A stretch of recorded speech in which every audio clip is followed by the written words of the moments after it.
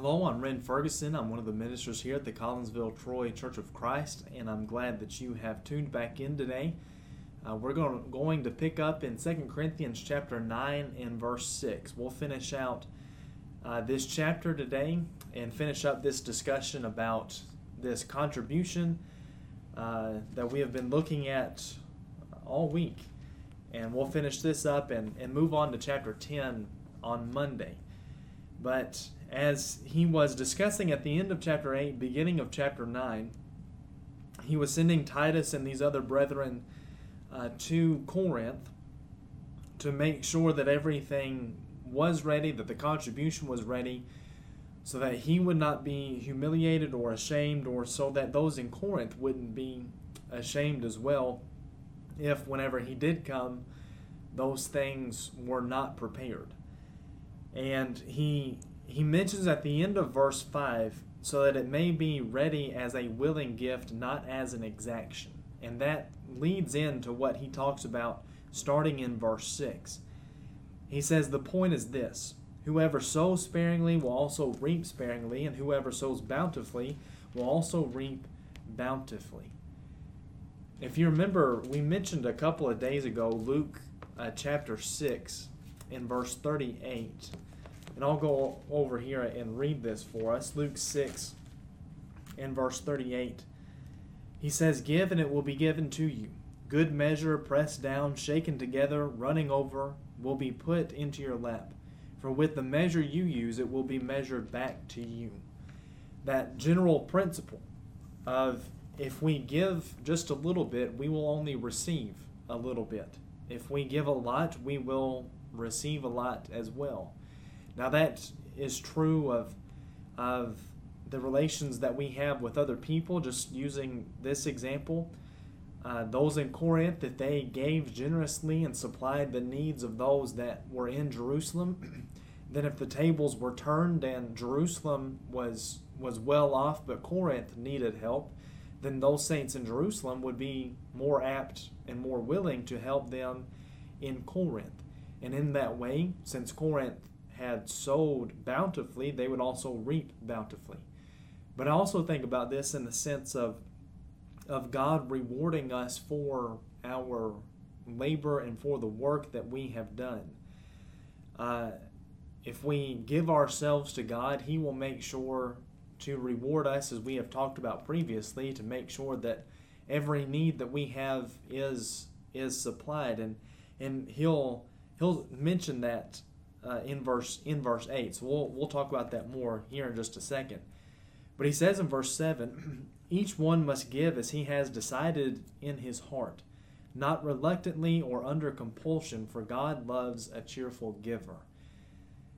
There's a couple of principles that we like to bring out when dealing with this. First of all, in verse 7, give as he has decided in his heart. Under the law of Moses, when collections were made, and there were many collections that were required, they were required to tithe, which was to give 10% of everything that they had. But under the new law, under the new covenant, when we read about these collections and this contribution, it is that free will offering, and it is, as he describes here, as we decide in our own heart. Now, coupling this with what he says in 1 Corinthians 16, we need to make that decision based on how much we have received. He says in 1 Corinthians 16 to give as he has prospered. Our giving needs to coincide with our receiving. If we receive a lot, then we need to be willing and ought to give more. Even if we perhaps don't receive quite as much, we need to give in proportion to what we have received. And that's really what he's talking about here, giving as we have decided. There's not a set number or a set percentage that we have been given in the New Testament that we are to give, but we are to give as we have decided. But as he says, not reluctantly or under compulsion, for God loves a cheerful giver. And though he's talking specifically about contribution, I think this is true of anything that we do for God. Yes, it's true when it comes to our contribution, the giving that we do every single Sunday, I think it's true, especially it's true of that, but it's true of any service that we do for God. When we help anyone who is in need, why do we do it? Do we do it because we love God and because we love those around us, or do we do it just because we feel like we have to? Do we worship God because we want to, or do we worship Him because we feel like we have to? Do we evangelize because we want to or because we feel like we have to? And I think the general principle that we can bring out and apply to us and to our lives as Christians is God doesn't want us to serve Him simply just because we have to. He wants us to serve Him because we want to. He wants us to be those cheerful and willing givers, whether it be in the specific context of the contribution or whether it be in any effort that we make in our service to Him, doing it willingly and not just simply out of necessity. And again, I think that's so important for us to remember, because I think it's so easy for us to lose sight of that. And as he says in verse 8, and God is able to make all grace abound to you, so that having all sufficiency in all things at all times, you may abound in every good work. As Paul was writing to the church in Philippi, there in Philippians 4, in verse 19, they had sent to him, they had sent some money to him to help with his necessities. And as he says in verse 19, and my God will supply every need of yours according to His riches in glory in Christ Jesus. So those in Philippi had aided Paul, and Paul says because of that, God is going to make sure you have everything you need as well. Very similar to what he says here. Continuing on to verse 9, as it is written, He has distributed freely. He has given to the poor, His righteousness endures forever. He who supplies seed to the sower and bread for food will supply and multiply your seed for sowing and increase the harvest of your righteousness. You will be enriched in every way to be generous in every way, which through us will produce thanksgiving to God. Again, that general idea of what he says there in verse 7. If you sow generously, God is going to bless you, and then you will be able to do even more, is the point that I think he's making here in these verses. They will be able to do much more, and that is going to produce, as he says at the end of verse 10, that thanksgiving to God.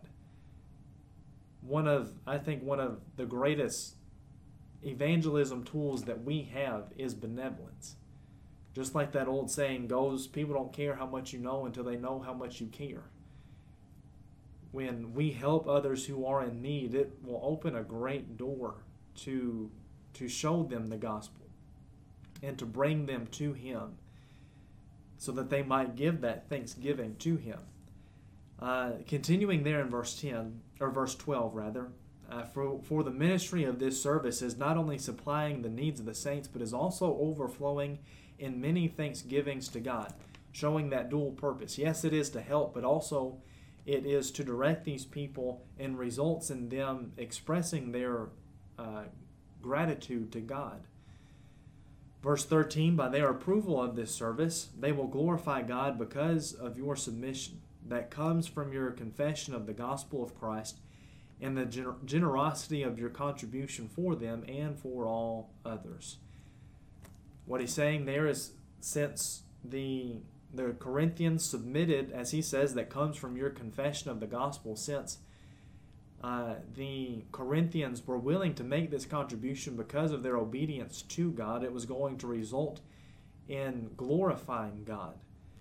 And as he says, the generosity of your contribution for them and for all others, it was going to bring that glory and thanksgiving to God, just as he's been discussing. Verse 14, for while they long for you and pray for you because of the surpassing grace of God upon you. Again, I think this is kind of a reference back to what we mentioned just a moment ago. God had blessed those in Corinth physically very, very well. They had a lot. And because of that, they were then able to help those in Jerusalem. And so those in Jerusalem, they longed and prayed for them because of how God had blessed them and because they were able to help others. And so in verse 15, he says, "Thanks be to God for his inexpressible gift." A lot of times when we look at this verse, we apply it to Christ. And while in principle that is true, I don't think that is specifically what he is talking about here. Thanks be to God for his inexpressible gift. He's been talking about the contribution for the past 2 chapters. And I think what he is saying here is that God blessed those in Corinth physically. And because of that, those in Corinth were able to bless those in Jerusalem. And ultimately, all of that came from God. And so he is saying, thanks be to God for this inexpressible gift, for the work that God has done through those in Corinth to aid those in Jerusalem. Now again, that principle applied to Christ is true because that is an inexpressible gift, something we will never be able to ever grasp in any combination of words, in any book that has ever been written about it by man. There's no way we could ever fully capture and comprehend the gift that God has given us through Christ. But again, I think specifically what he is talking about here is that contribution, that it was a tremendous blessing and gift to those in Jerusalem.